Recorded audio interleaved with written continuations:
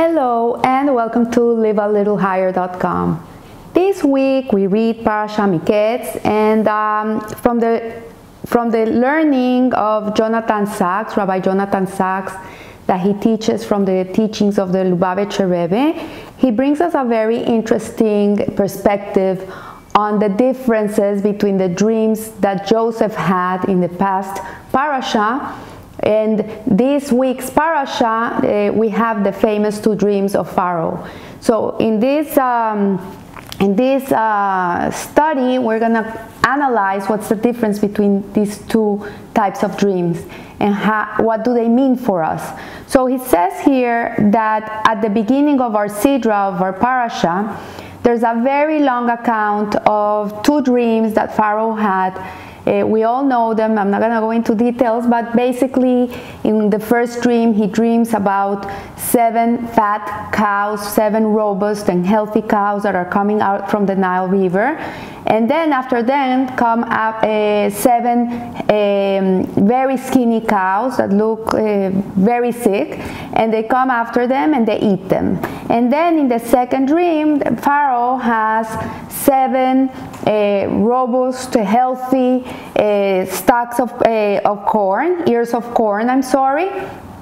And then also right there near the Nile River, we have 7 very skinny, not healthy looking ears of corn, and the not healthy ears of corn come and eat the 7 healthy ears of corn. So Pharaoh sent everyone to analyze his dreams, to interpret them. All his wizards of Egypt of that time came and they tried to interpret these dreams. They gave very weird answers, and finally the wine bearer that was in jail 2 years before Joseph had interpreted his dream, and he told him he would be freed and he would come out and he would continue serving wine to the Pharaoh.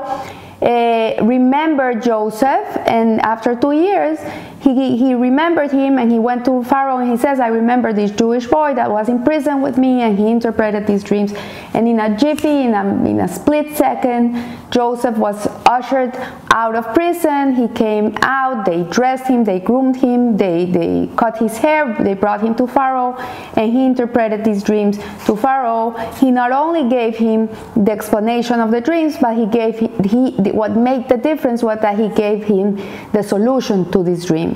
And so he said that there would be 7 years of plenty and 7 years of famine, and then he said to him how to start amassing the food and storing it away, and how to store it so it wouldn't get ruined, and how to charge for it, and the taxes and everything.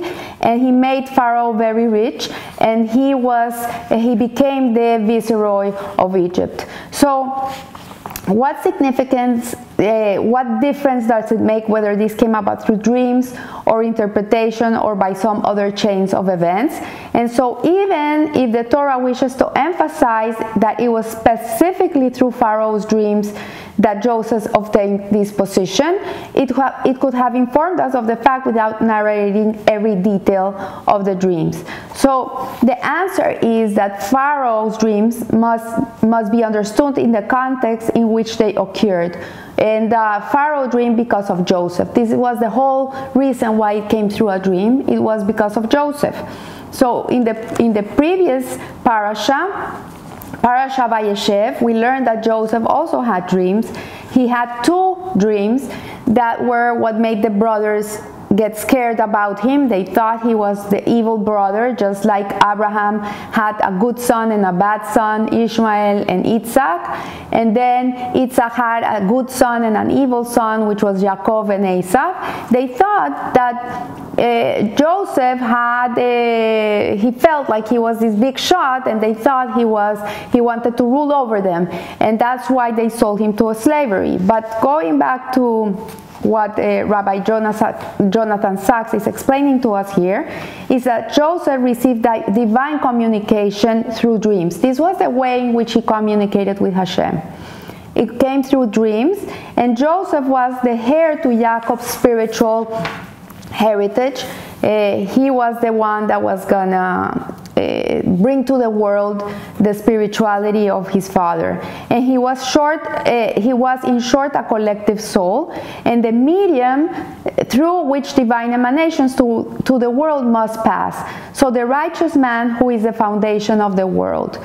If to him the divine revelation came through the medium of dreams, then this was to be the order in the world, so that when a communication was necessary for the world and Pharaoh, its ruler, it eventually came through a dream. So this indicates a fundamental lesson about our service to God. It teaches us something very important in the way we should serve Hashem.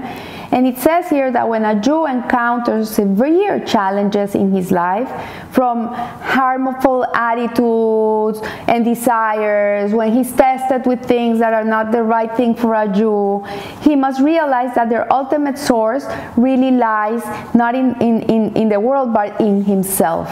So this is very interesting. What he's saying is that it's not true that he must follow the world. What it says is a Jew shouldn't be following the tendencies of the world. This is not the job of a Jew.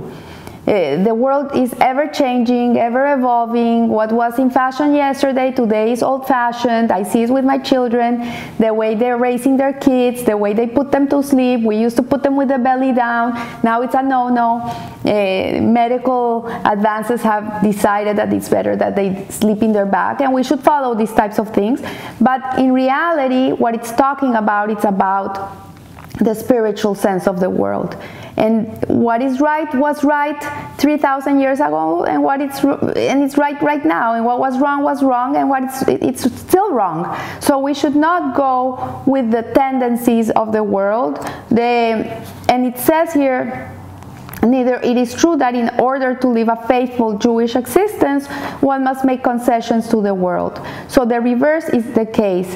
And we know that Joseph, specifically Joseph, was a person that was taken out of his cocoon, out of his comfort zone. He was thrown into Egypt, which was like the worst place on earth. This is where everything went, everything was done.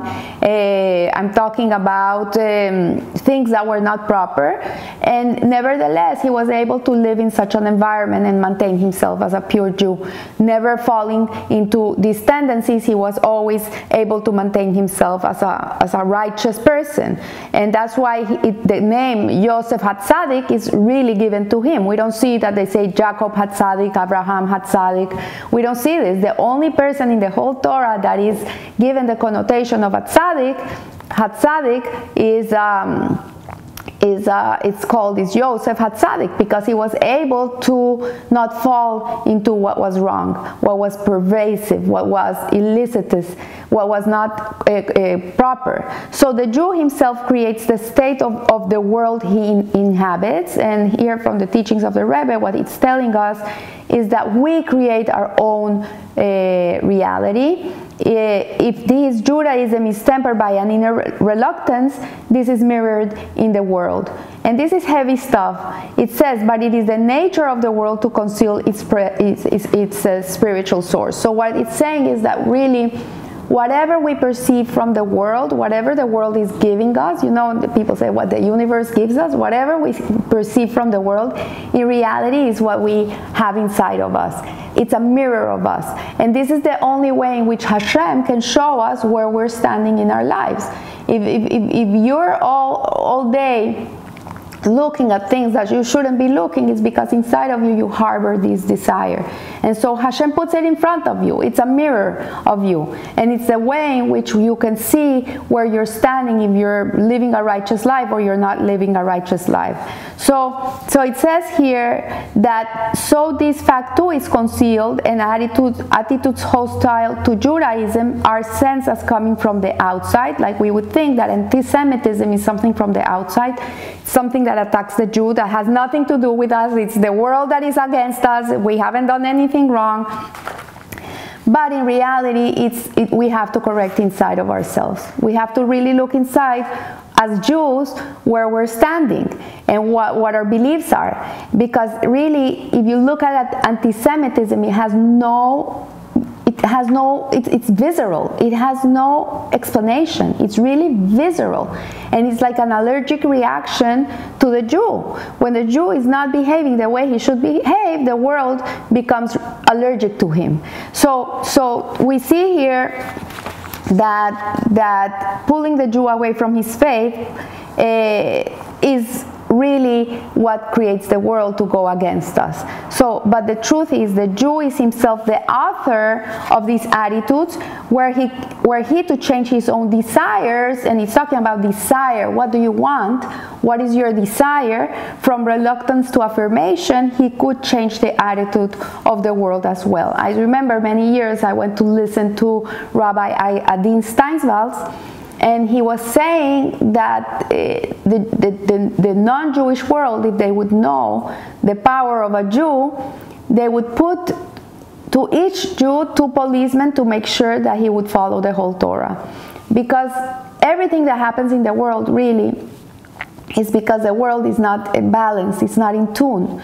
And when the Jew behaves like a Jew, thinks like a Jew, speaks like a Jew, is a holy, righteous person, then the whole world, the balance of the whole world is going to be healthy. But if the Jewish people are not living in this type of mentality, then the whole balance of the world turns around. So this is not all. Even where we cannot find the origin of such conflict within the Jew, because he's personally wholly free of conflict, then it is still because of the Jew that it occurs. For in him lies the purpose of creation. So as the rabbis say, the world was created in the beginning for the sake of Israel, who are called the beginning of God's products. The conflict occurs as a test of the Jewish inner strength. And if he refuses to be overwhelmed by it, it will turn out to have had no reality. Because the state of the world is dependent on the state of the Jew in Judaism. So it is up to us. When they point fingers, they say it's the fault of the Jews, it's the fault of the Jews. There's a certain truth into it.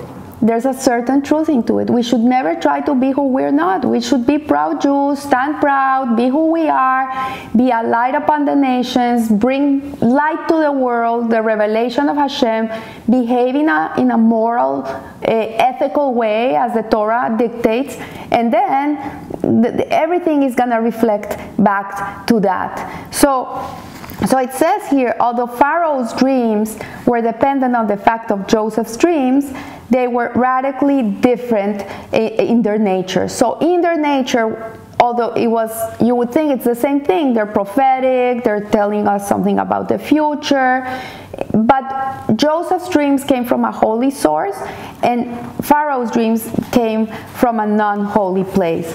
So first, Joseph's dreams, as we can see, begin with an image of service, of bread earned by labor. We see the first dream that he has, in which they're binding the sheaves with the brothers, and they're all standing high for him and bowing to him.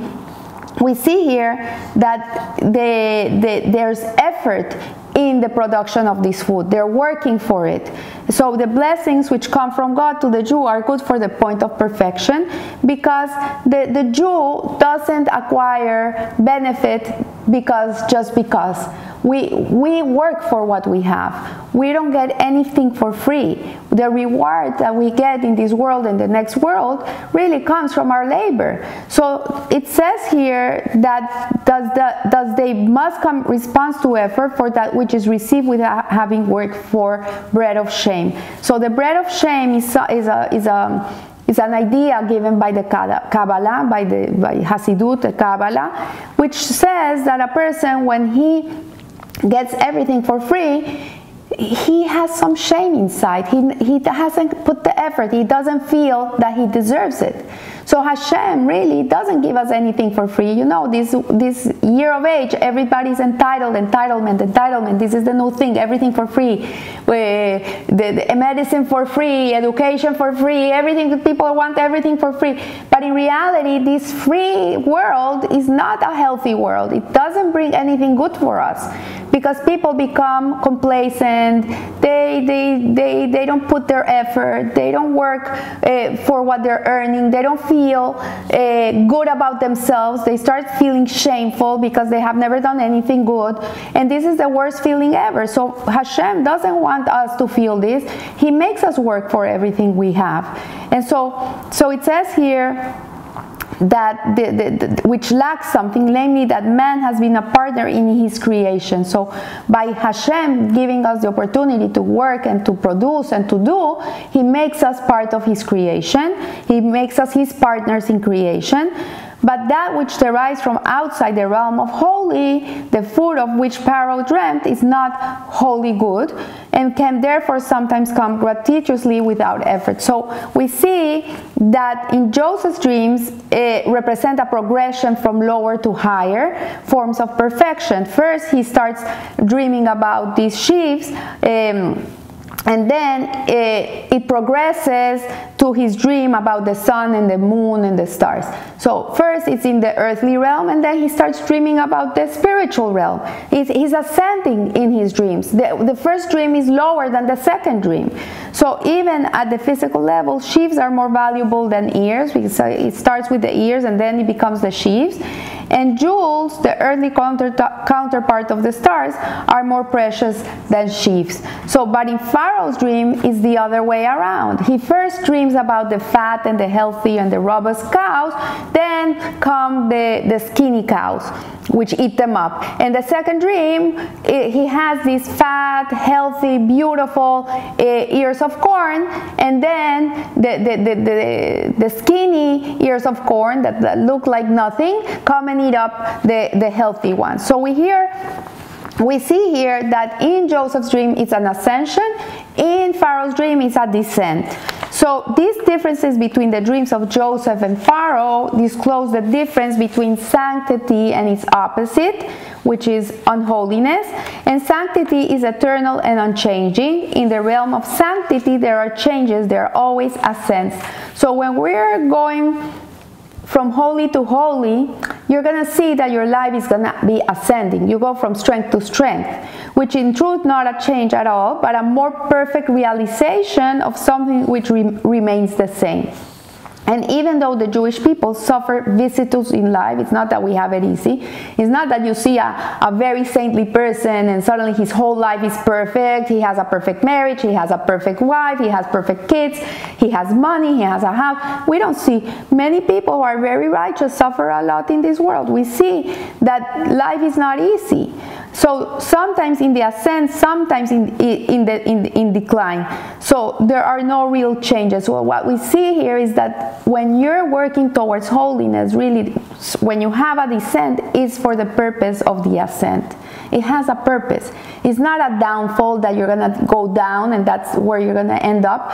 Really, if you go down, it's so you can reach higher levels. So the Jew always carries with him a single mission and a single faith to fulfill the Torah and the mitzvot. So no matter what's going on in your life, this is your whole purpose, and to be elevated in sanctity. We're not trying to be elevated in the physical world, we're trying to elevate our sanctity. And since where a man's will is, there he is found. Where are you? Where you want to be. Where your will is, that's where you're going to be. And the descent of the Jewish people is always for the sake of a subsequent elevation and an everlasting peace. So the fluctuations in Jewish history are not ultimately changes, but peace.